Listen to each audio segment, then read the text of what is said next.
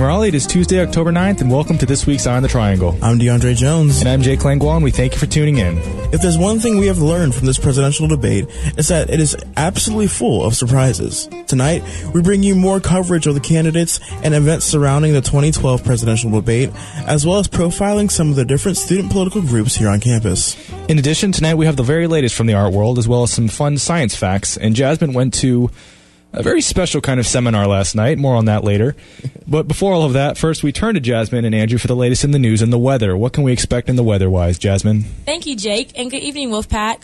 Well, today may have seemed like a gloomy day with a little bit of rain and some cloudy skies. I don't think we have to remind you guys to get those jackets out because it's still a little chilly out right now at 54 degrees with a low of 49, and a few chances of scattered rain is still on the forecast for the evening. Tomorrow, it's looking like we will be getting a break for the day. 72 degrees never sounded so good, but keep those jackets around because the low will be 45 degrees with a 20% chance of rain and partly cloudy skies. Thursday, there will be sunny skies with a high of 56 and a low of 44. Chance of rain will be 0%, so get excited for that. And Friday, it's back to 72 as the high. It's looking like sunny skies to start the weekend off right and another 0% chance of rain. Saturday, we'll be dropping a few degrees with a high of 68 and a low of 52. No umbrella needed because rain still isn't in the forecast. We will conclude our weekend on a wonderful note with Sunday's highs expected to be 76 degrees with a low of 60. And skies are expected to be partly cloudy, and rain isn't going to appear in the forecast. And that's all for the weather. Have a wonderful rest of the week, Pack. Definitely happy to see that it's going to warm up a little bit. It's been pretty frigid outside lately, so... Anyways, thank you, Jasmine, and now we turn to Andrew for the latest in the news. Andrew? Thanks, DeAndre. Former Penn State football coach Jerry Sandusky was sentenced to 30 to 60 years in prison today after being convicted of 45 molestation charges. Sandusky's lawyers say he plans to appeal the sentencing.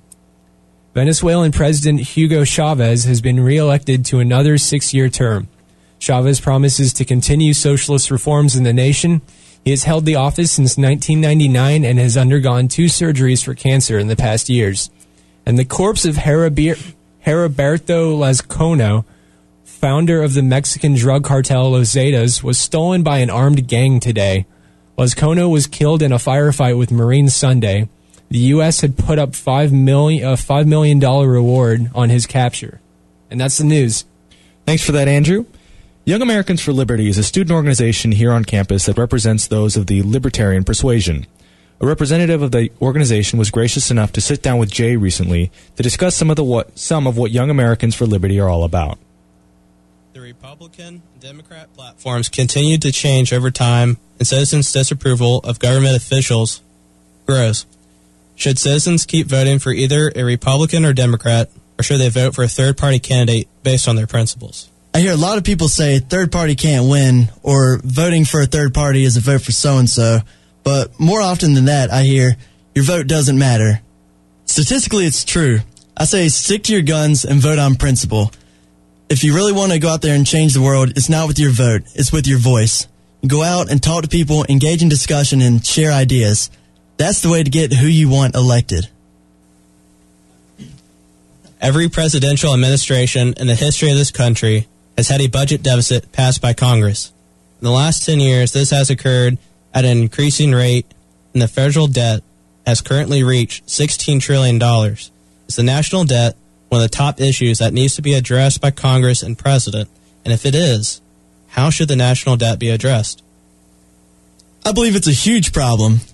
We spent over $1 trillion in foreign policy last year with the wars and foreign aid. Medicare and Medicaid have cost $760 billion, and Social Security has cost $775 billion. These programs are hugely indebted and are a constant loss to our citizens. The only way to really conquer the problem of our huge national debt is to cut agencies, cut programs, and move the ones that work down to a state and local level.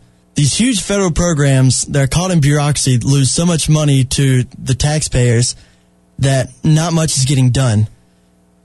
To conquer it, we must bring it down to the state and local level where a better eye can be kept on the programs to make sure that optimal results are being held. Last year, $120 million went to retirement and disabilities for dead workers due to federal programs. So I believe the only way that we can really cut the national debt is to cut unnecessary federal programs and to bring the rest down to state and local government. What do you think is a critical issue facing our nation? I think the most critical issue facing our nation is deciding what the purpose of government really is.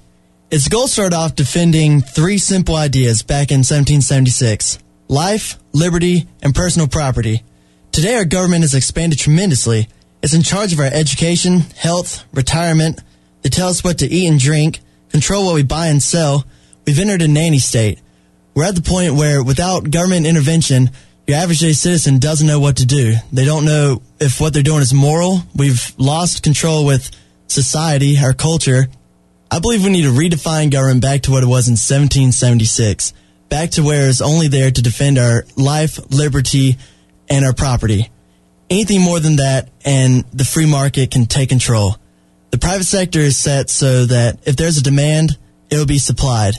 Government and taxation will just get in the way. So I believe our most critical issue really is narrowing the scope of government and bringing it back down to the bare necessities. In a recent video from MotherJones.com of Republican presidential candidate Mitt Romney, he claimed he cannot gain support from 47% of the country that is not paying federal income tax. 2 days later, a video of President Obama from 1998 had him claiming a belief of redistribution of wealth. What are your thoughts and reactions to both videos? Well, I believe Mitt Romney is foolish for getting caught saying what he said, but his statement is pretty accurate. One of the basic principles of running a campaign is that there are some votes he'll automatically get, you Republicans, some he'll get no matter what, the liberals, and some that will always be up for grabs, and those are your independents. It would be useless for Romney to spend valuable resources, time, and energy to the people who are voting for Obama when he could use it on the moderates. That's what Romney was trying to convey, though his rhetoric came off a bit uncaring and harsh. But the strategy is used by both sides. Obama isn't openly chasing after big business votes. In fact, he's openly talking about taxing them more. And I'm not surprised about Obama's quote either. In fact, it shocked me that most people were so surprised when it came out. Yes, Obama is in favor of redistribution of wealth, just as every other major politician, including Romney. What are Medicare, Medicaid, food stamps, Social Security, foreign aid, and almost any other government action? Any outrage by the Republicans is either cognitive dissonance or an effort to capitalize on the public's misunderstanding on what the government actually does. This brings me back to the statement I was saying earlier about how we're entering that nanny state. We're at a point where your average citizen doesn't know what to do without their government's intervention. They're confused at how to live their lives, not knowing if it's legal or illegal, all the activities that they're doing. Are there any remarks that you have that you'd like to make? I just have two last points I'd like to make. One, I'm not against Social Security, Medicare, and Medicaid. I believe our parents and our grandparents put a whole lot of money into those accounts, and they should get their just rewards.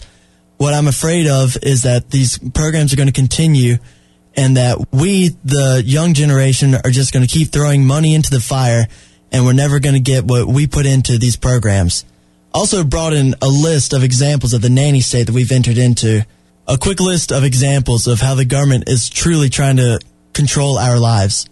Cops in multiple states have handed fines to parents of kids running lemonade stands on their own private property. A man was arrested and sent to jail for collecting rainwater on his own land. James Tyson, a Charlotte resident, was listed as a terrorist for a traffic violation. He was in a car with an expired ID and was banned from attending the Democratic National Convention, and he was put on the terrorist watch list. For you kids out there on Facebook, I want you to know that they're spying on your conversation, sending suspicious behavior and looking for keywords and sending reports to the FBI. This is a ridiculous attack on our civil liberties. These are a few of the big examples of the bureaucracy and the nanny state that we've entered into. Our constitutional rights are being trampled on as government doesn't listen to the few rules that the Constitution has laid out for it. I believe it's a huge problem that the government has grown to this size, that we as a nation must stay informed and stay on top of what our congressmen and senators are doing in D.C. If anyone is interested in your student organization here at NC State, how can they contact your organization? I'd like to say first, Young Americans for Liberty does not endorse candidates. If you'd like to find us, we're on Facebook at facebook.com/YALNCSU. We're also on Twitter with the Twitter handle YAL@NCSU. Also, Young Americans for Liberty is hosting a debate in Dabney 124 at 7 p.m. on Wednesday, October 24th. We'd like to see all of our Wolfpack fans out there. It's very important for everyone to stay involved and informed, so come out and hear the voices of three great speakers. Rick Perlsting is representing the liberal point of view. Jim Harper from the Cato Institute will be representing the libertarian point of view. And Mike Adams from UNC Wilmington will be representing the conservative point of view. So we hope to see you all out there. This week, Andrew profiles the Green Party candidate, Jill Stein. Last week, Eye on the Triangle began discussing the major third parties, their candidates, their platforms, and whether supporting one is really throwing your vote away. We explored the candidacy of Gary Johnson and the Libertarian Party's growing popularity. This week, we discussed Jill Stein and the Green Party's past history of influencing national elections. We feel that this is important because all these candidates will be on the ballot, and that the only thing keeping voters from supporting them is that they don't recognize their names. Jill Stein is a Harvard-educated physician from Massachusetts who has been a candidate for the Green Party in various elections since 2002. The Green Party is a left-wing political party founded in 1991 as a national coalition of various smaller state Green Parties. Green Parties exist in countries across the world and promote the ideology of green politics, including environmentalism, social justice, nonviolence, and grassroots democracy. In the United States, prominent Green Party candidates have included everyone from environmentalists to former Black Panthers to former Dead Kennedys frontman Jello Biafra, who sought the party's nomination for president in 2000. Instead, the Greens nominated Ralph Nader, the consumer rights activist who would become the party's figurehead. In 1965, Ralph Nader published the book Unsafe at Any Speed, in which he described the various dangers and design flaws of American automobiles, and the resistance of the auto industry to implement simple safety features such as seatbelts. Over the next 30 years, Nader represented various populist and environmentalist causes, alleging that he was being ignored by public interest groups in Washington and the Clinton administration in particular. Nader announced his candidacy for the 2000 presidential election, famously referring to George W. Bush and Al Gore as Tweedledee and Tweedledum.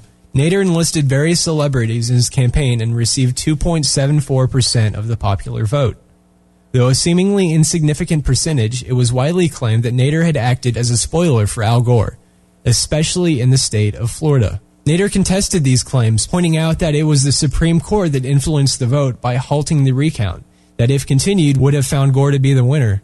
But studies have since shown that in other swing states, a significant number of voters did shift their support from Gore to Nader. Jill Stein ran for governor of Massachusetts in 2000, secretary of the Commonwealth in 2006, and governor again in 2010. She lost all these elections, but was elected to the town of Lexington's town meeting seat in 2005 and 2008. She announced her candidacy for the presidency in October 2011 and received the party nomination in July. That same month, Stein received enough in campaigning contributions to qualify for federal matching funds from the Federal Election Commission. The FEC matches up to $250 of an individual's contribution, provided that a candidate is seeking nomination by a political party and that they have raised at least $5,000 in each of 20 states. Most candidates for the two major parties choose not to accept this money, but for third parties, these are valuable campaign funds. Stein is running on the platform of a Green New Deal, promoting industry growth and lowering employment by building a low-carbon infrastructure and clean energy. In addition, the Green New Deal would break up large financial institutions, reform corporate taxes to close loopholes, and institute a direct windfall tax on the profits of oil and gas companies. Stein says these changes will solve America's financial problems while directing the country towards sustainability. Jill Stein and Gary Johnson are certainly radical alternatives to Barack Obama and Mitt Romney. But are they viable alternatives? Is voting third party a wasted vote? The answer is no. As I said earlier, both Stein and Johnson qualified for federal matching funds based on contributions during their primary campaigns. To receive federal funds for the general election, a candidate's party must have received at least 5% of the vote in the previous presidential election. Could either Johnson or Stein receive 5%? Absolutely. A recent CNN poll lists Johnson at 4% and Stein at 3%. This percentage isn't determined by statewide popularity or electoral college votes. 5% nationwide is all they need. So while neither Johnson nor Stein will win the presidency this year, their campaigns are important because they denote the beginning of viable third-party candidates. Johnson and Stein are both more popular than any previous third-party candidate, not because of their celebrity personality, but because of their party's ideals. If either receives 5% of the vote on November 6th, the 2016 election could be very unlike any in recent history. For Eye on the Triangle, I'm Andrew Eichen.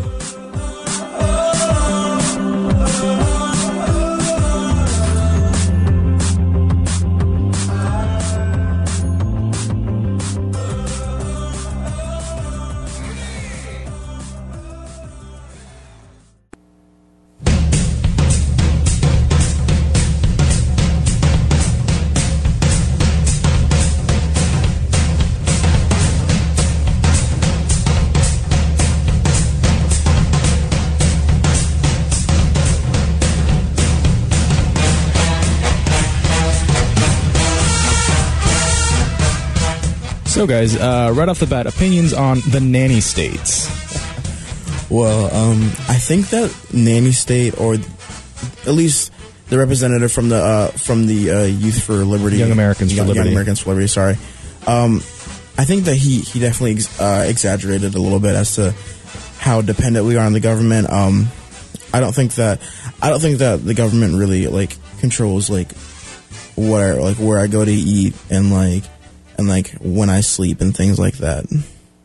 Well, I mean, I know the rainwater example he gave is like a very real issue. It has happened multiple times before. It's where somebody owns a reservoir or watershed, and people around them who collect rainwater in barrels are told they're not allowed to do that anymore because technically the water that falls on their land is not their own. It's whoever owns the watershed.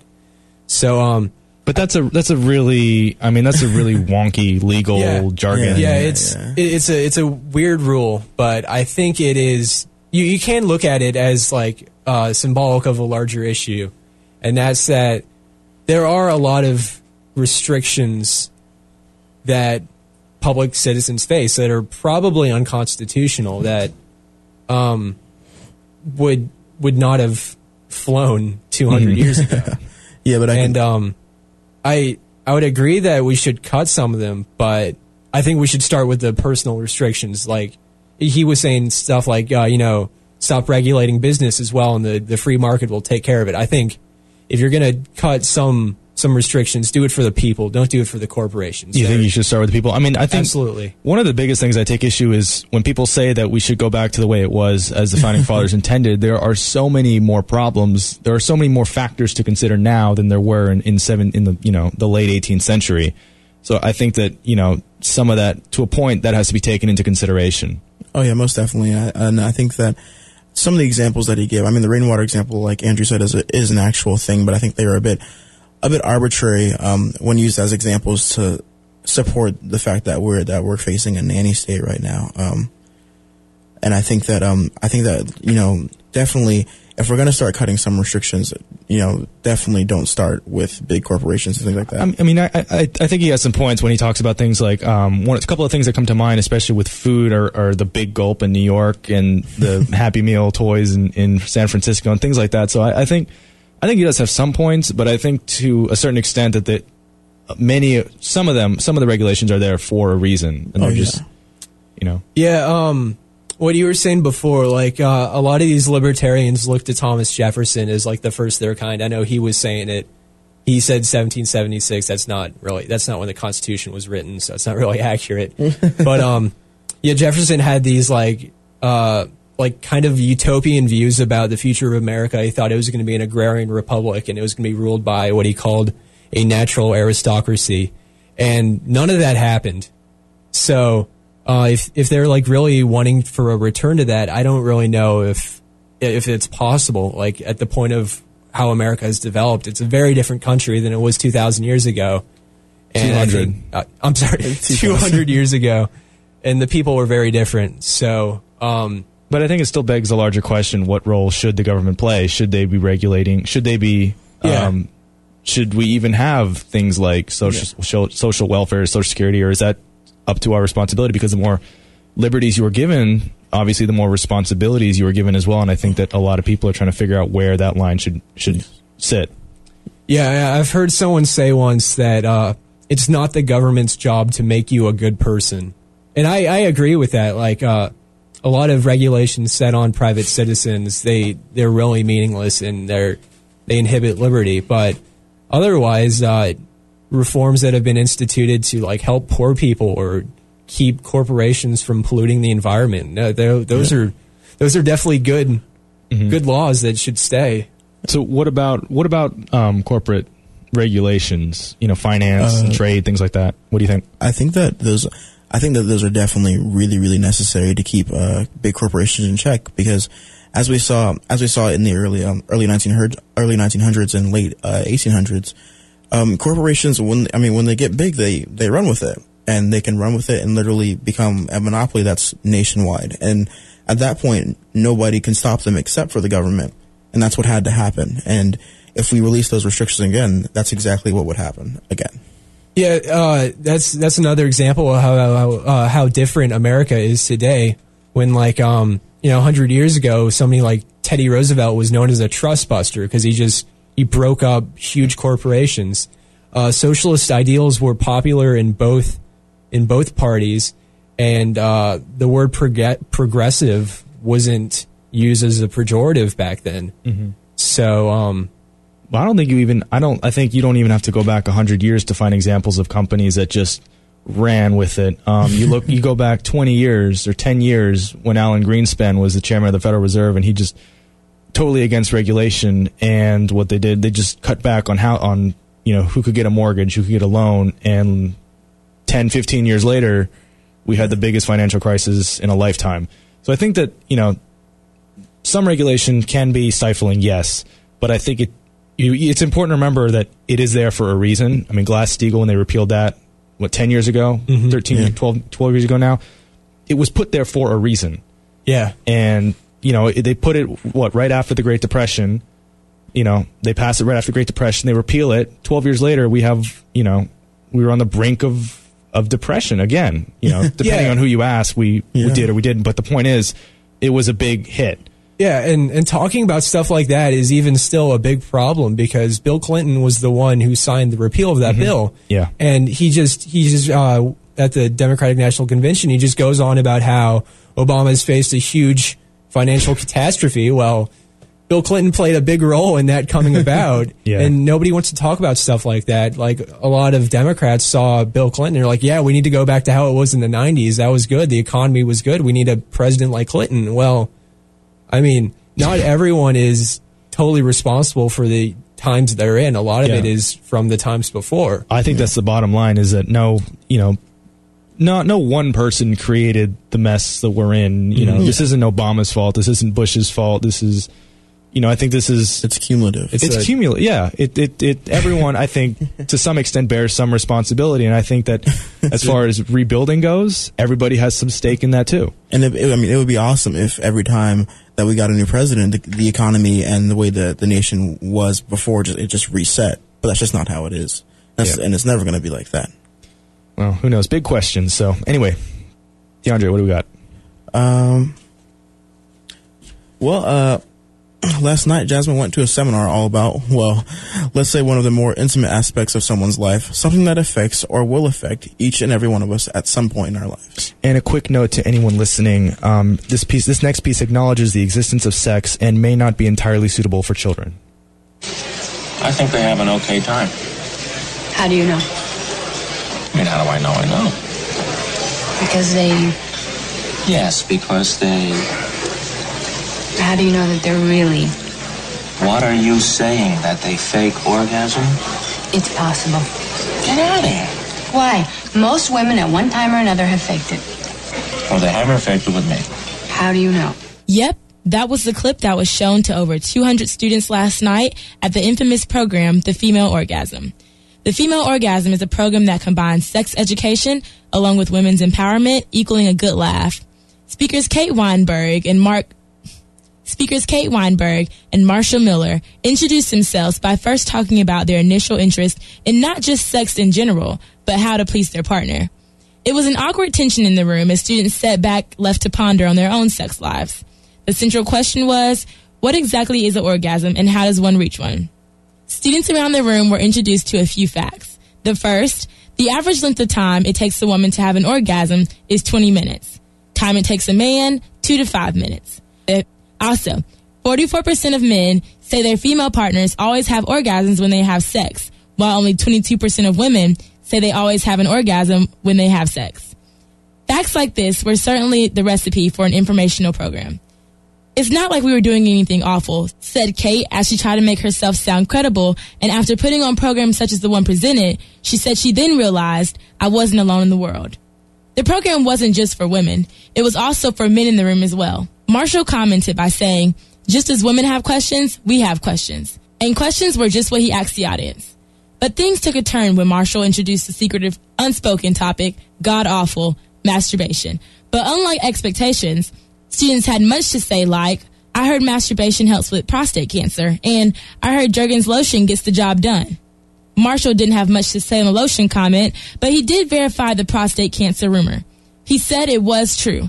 In fact, masturbation is a very helpful tool in preventing prostate cancer in young men. Kate interjected by stating that she too has masturbated, and it has been a very frequent task that she has been participating in since a very young age.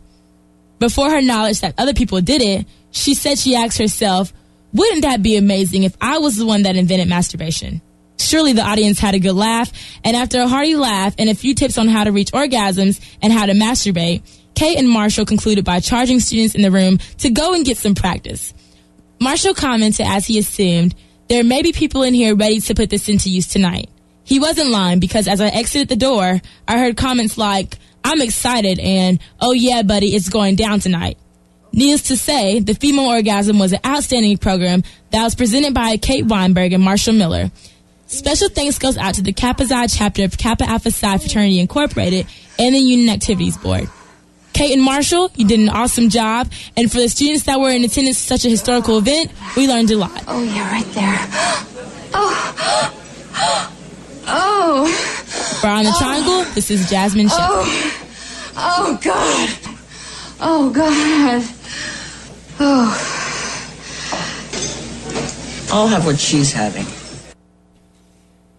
So, Jasmine, that was quite an interesting piece you had there. How was that? Yes, it was. How was that, without beginning to explicit, how was the seminar?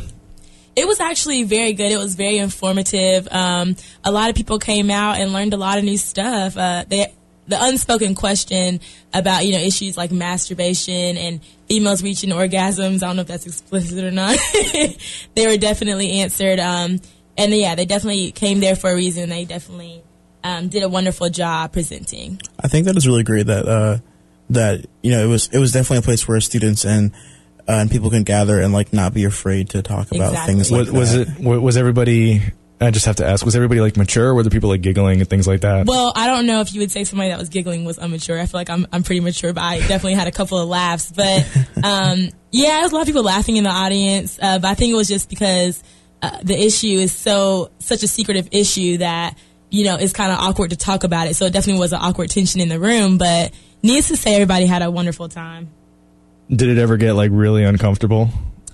Yeah, when she was actually talking about herself, but and telling her personal stories, it kind of got awkward. And then when they asked the audience questions, it kind of got awkward. But we won't go too much into that. You definitely had to be at the program, but I heard that it comes every 2 years to state. So hopefully the Wolfpack people who didn't go last night will certainly go within the next 2 years. Well, I'm sure there's a lot that people can learn about with a seminar like that. Yeah. Always something new to learn. Always. All right, thanks, Jasmine. And now a new segment by our very own Gene, all about the crazy and wonderful world of science. She's alive. Alive.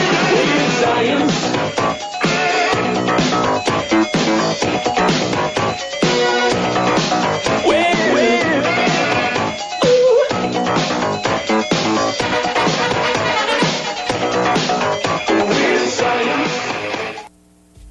Hey guys, I'm here this week to talk about some things that make me think science is pretty cool. Don't groan and think, I don't need to know this. Science is awesome and there is definitely something in it for everybody. First of all of you germaphobes out there might have to seriously reconsider your outlook. Did you know that the human body contains 10 times more bacterial cells than human cells? Essentially, all of the bacteria living inside of you could fill a half-gallon jug. Don't get too freaked out by this. These bacteria are in your body to perform specific life functions and facilitate human health and well-being. Has anyone noticed that leaving a dark room, say a movie theater, and going outside has triggered sneezing? Approximately 1/3 of the human population could relate to this experience, due to the genetic quirk known as photic sneeze reflex, or sneezing as a result of exposure to a bright light. Historically, this has been observed as far back as Aristotle and Francis Bacon some 2,000 years later. This phenomenon is explained by a neurological response. A sneeze is triggered by an irritation in the nose, sensed by the trigeminal nerve. This nerve is responsible for facial sensation and motor control.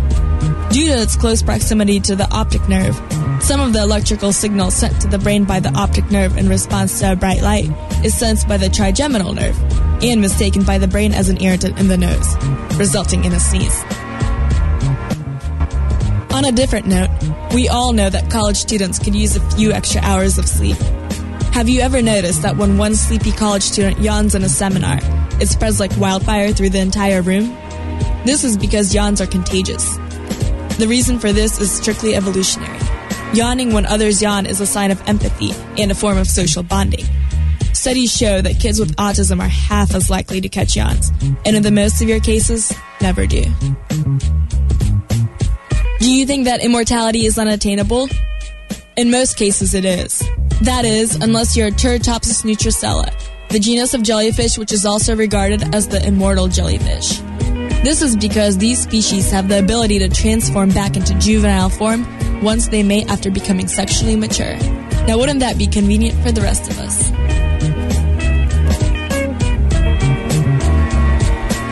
Even though a blue whale's tongue is as heavy as an adult elephant and bigger than a taxi cab, the blue whale is not the largest organism on Earth. The largest organism on Earth is a fungus known as the Armillaria osteae. This growth occupies some 2,384 acres of Oregon's Blue Mountains. Based on its current growth rate, the fungus is estimated to be 2,400 years old, but could also be as ancient as 8,650 years old, earning it a place among the oldest living organisms as well.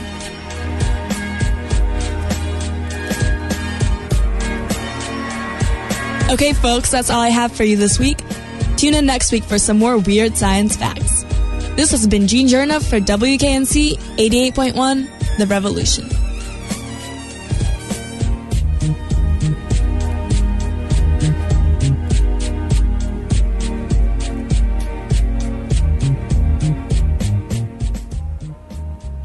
Lovely Lucia is back, giving the latest in arts from around the Triangle. Good evening. You are tuned into WKNC 88.1 FM. I am Lovely Lucia, and this is Eye on the Arts, a weekly segment that highlights the creative activity here in Raleigh, North Carolina. Tonight, I'll be talking with Dr. Gary Beckman, founder and professor of the Arts Entrepreneurship minor here at NC State University. Thank you for joining us this evening. Well, thank you very much for having me. So, why did you begin this Arts Entrepreneurship program here at NC State? Well, actually, it wasn't me. It was the chair of the music department, Dr. Mark Scarce. He wanted to start an arts entrepreneurship program inside the music department. He asked me, and luckily enough, I was available. People have been wondering, is this minor just for arts studies students? Absolutely not. Actually, this is the only campus-wide arts entrepreneurship program in the nation. That's the way that we designed it, and that's certainly the way that my colleagues and my peers wanted it. We really want to make sure that those students who have a strong interest in the arts or who want to leverage their major or use their major in the arts really have an opportunity while they're here at NC State. Actually, I've got students not only from art studies, but from pool and from all the engineering disciplines, pretty much everywhere.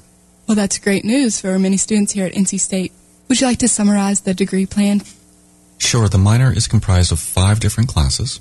The first 2 are Foundations in Arts Entrepreneurship and Practical Arts Entrepreneurship, EMA 365 and 370. With those classes, it basically talks about the nuts and bolts of starting an arts business, and also talks a little bit about marketing and aesthetics.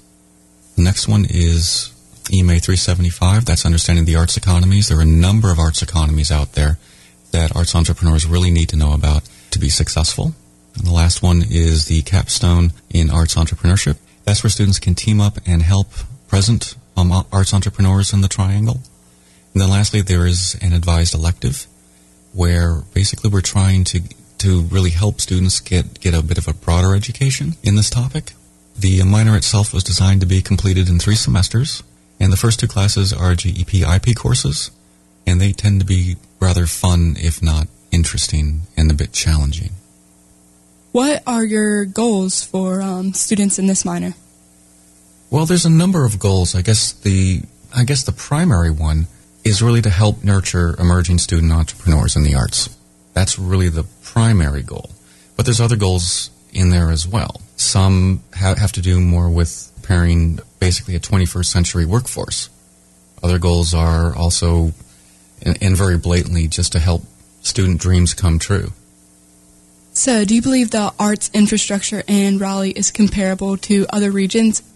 Actually, I'd have to say that Raleigh and the Triangle in general has really an exceptional arts infrastructure, especially if you look at it per capita. There's an awful lot of things going on here that emerging arts entrepreneurs can actually plug into, whether it be businesses that they can provide services to. There's definitely a need for the arts, and actually, I'd say even a respect for the arts here in the Triangle. And that you really don't find in the majority of the larger urban areas in the country. We're really, really special here, especially on the East Coast, because we are an emerging arts area, for lack of a better term. Granted, we do much more than that, but the arts are, I'm not sure if they're exactly leading the way, but they're definitely running parallel. And that's the really great thing about being in the Triangle. Well, that is great news for arts entrepreneurs. What are the differences between an art entrepreneurship minor and a standard entrepreneurship minor from, say, the College of Management? Well, really, we deal with an arts product. Typically, an arts product has some sort of aesthetic properties. Therefore, we have to approach things slightly differently. My colleagues at Poole are fantastic people. They're very, very smart, and they have a great program. However, when we really are talking about the arts, this is something a little bit more different. Mostly because people are consuming the arts in a different way and consuming arts for a different reason. What do you hope for in the future in terms of the art entrepreneurship minor? Well, goodness, we would love to have almost all of our students start businesses. And that's sort of what we're trying to do at some level. But at the same time, other goals would be simply trying to provide students an opportunity while they're here at NC State to actually explore whether or not they have the temperament to be an arts entrepreneur or not. Would you like to say anything to prospective students of the art entrepreneurship minor? We have a lot of fun. We have an awful lot of fun. It's a challenging minor. Even though the minor can be completed in just three semesters, it's robust, and there's an awful lot of intellectualism going on. And more importantly, I think the best thing about the minor is that during the final class, the capstone class, we actually team up and help Raleigh arts entrepreneurs with the problems that they're having with their businesses. Thank you for joining us this evening, Dr. Beckman. Thank you. More information about the art entrepreneurship minor can be found at the music department website. Join us next week for another segment of Eye on the Arts, right here on WKNC 88.1. Thanks to lovely Lucia for that report. Now let's see, you have some holidays that we should be celebrating this week. Can you tell us a little bit more about that? Oh, yeah, definitely. Well, first of all, yesterday was Columbus Day, so that was cool. Yeah, happy Columbus Day. You guys remember that. So today is Curious Events Day.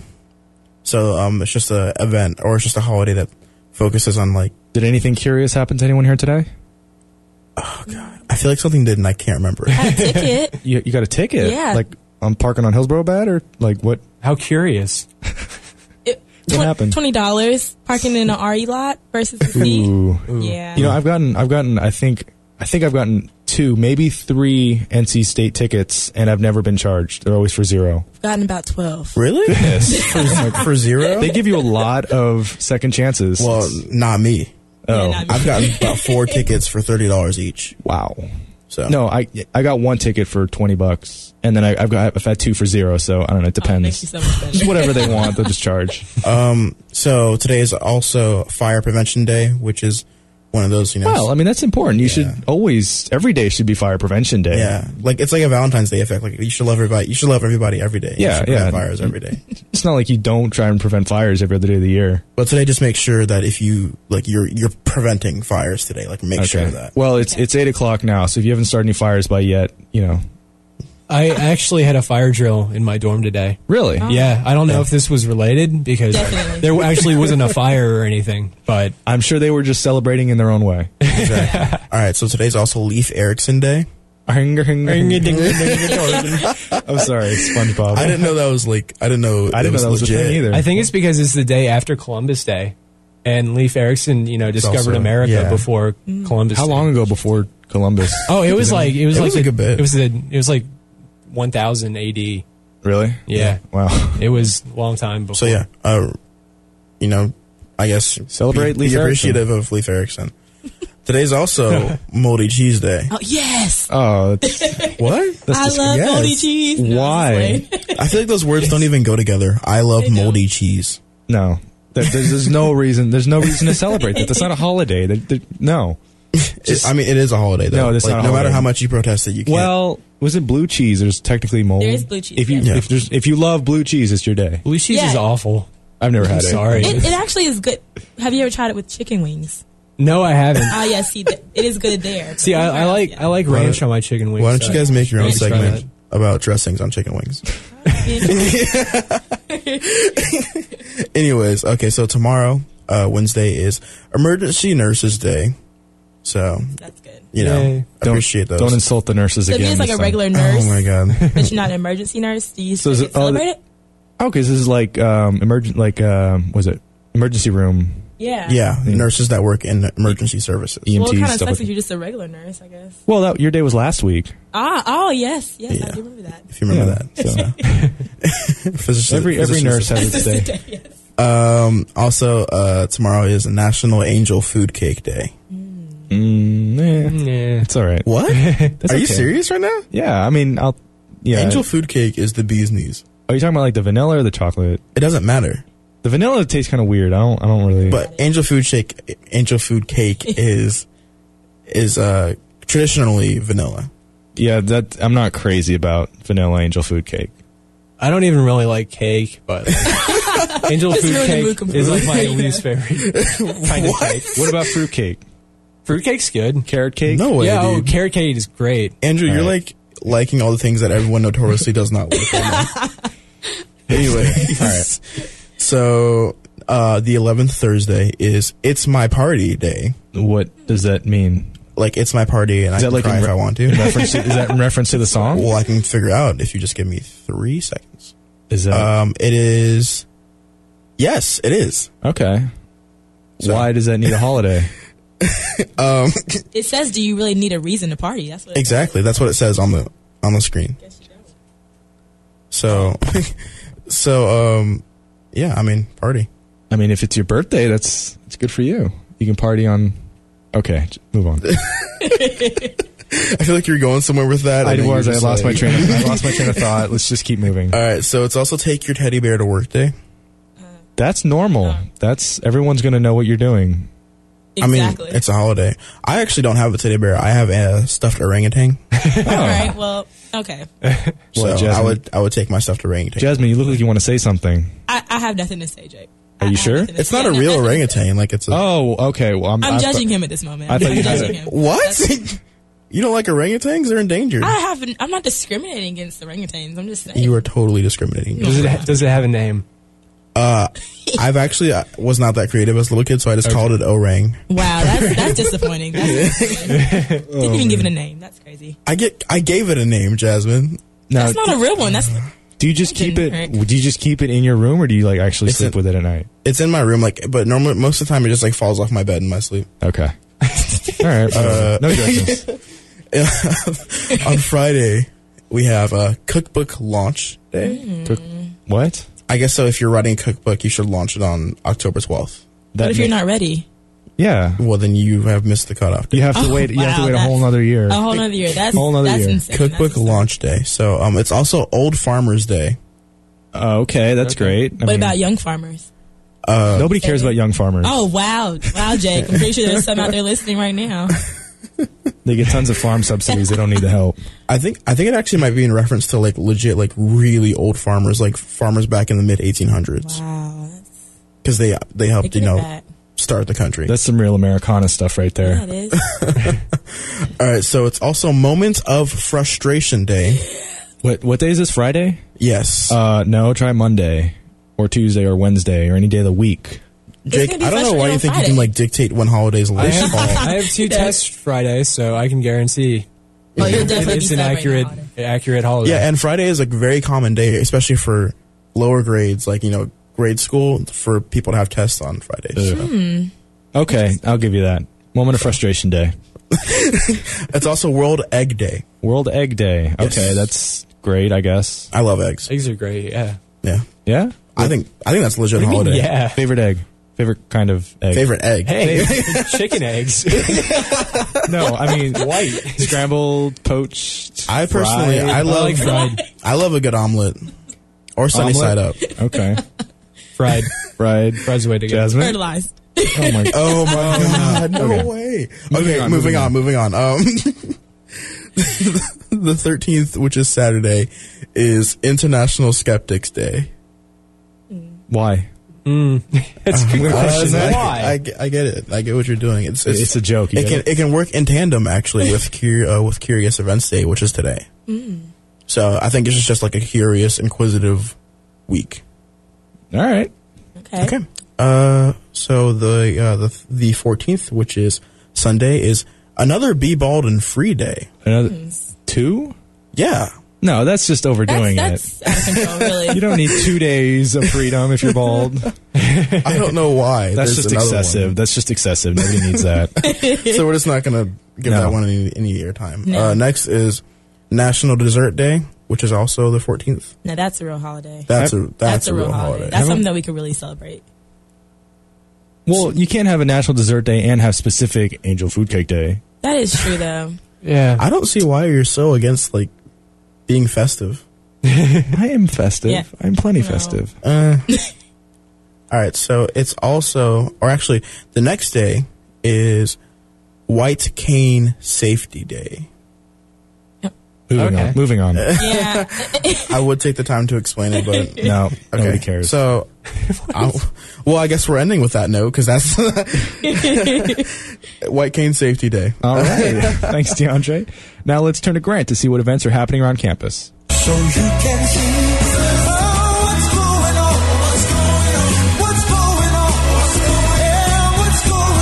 Here's what's going on at NC State. Tomorrow, October 10th, marks the beginning of the second 8-week session for the semester, so congrats Wolfpack for making it thus far. Drop by the Brickyard between 11:30 a.m. and 2:30 p.m. on Wednesday for a mobile device security checkpoint. OIT security and compliance staff will run a very quick diagnostic tool on your iPhone, Android, or BlackBerry phone, or on your Windows or Mac laptop or iPad. You can also sign up for a group session to learn how to further secure your device or pick up instructions on how to secure it yourself.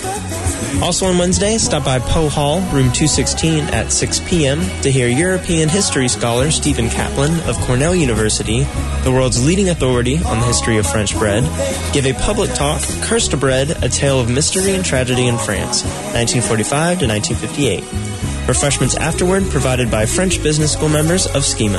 On Thursday, October 11th at 3 p.m., come to the DHL Auditorium to hear amazing alumni Brian Fraser talk about persevering through traumatic injury while in school here at NC State, and eventually becoming a successful Paralympic sprinter and a successful prosthetist with iWalk, a company that helps veterans and other amputees regain mobility with bionic products.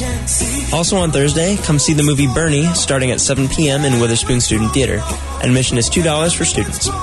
If wood turning is more your style, head on over to the Craft Center on Thursday at 7 for an open demonstration by world-renowned turner Al Sturt. The movie Tropic Thunder will be joining Bernie in Witherspoon starting Thursday night at midnight. Admission is free to the public. On Saturday, NC State's bookstore in Harrelson Hall will be having an open house sale starting at 9 a.m., so be sure to stop by. Monday, October 15th is the last day to withdraw or drop a course without a grade at all levels, so be sure to log on to MyPack Portal and make sure you're making those grades.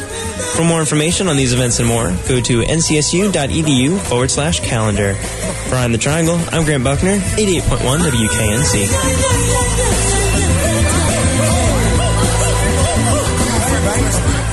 I just noticed Grant said that last day to drop is coming up, so...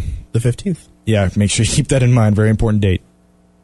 And that just about wraps up all we've got for you guys this week. From all of us here at Eye on the Triangle, we thank you for tuning in. And as always, if you heard anything you liked, you hated, or anything that just made you think, let us know on our Facebook page. You can also follow us on Twitter at WKNC_EOT. Also, be sure to check out our blog at WKNC.org. Until next week, good night.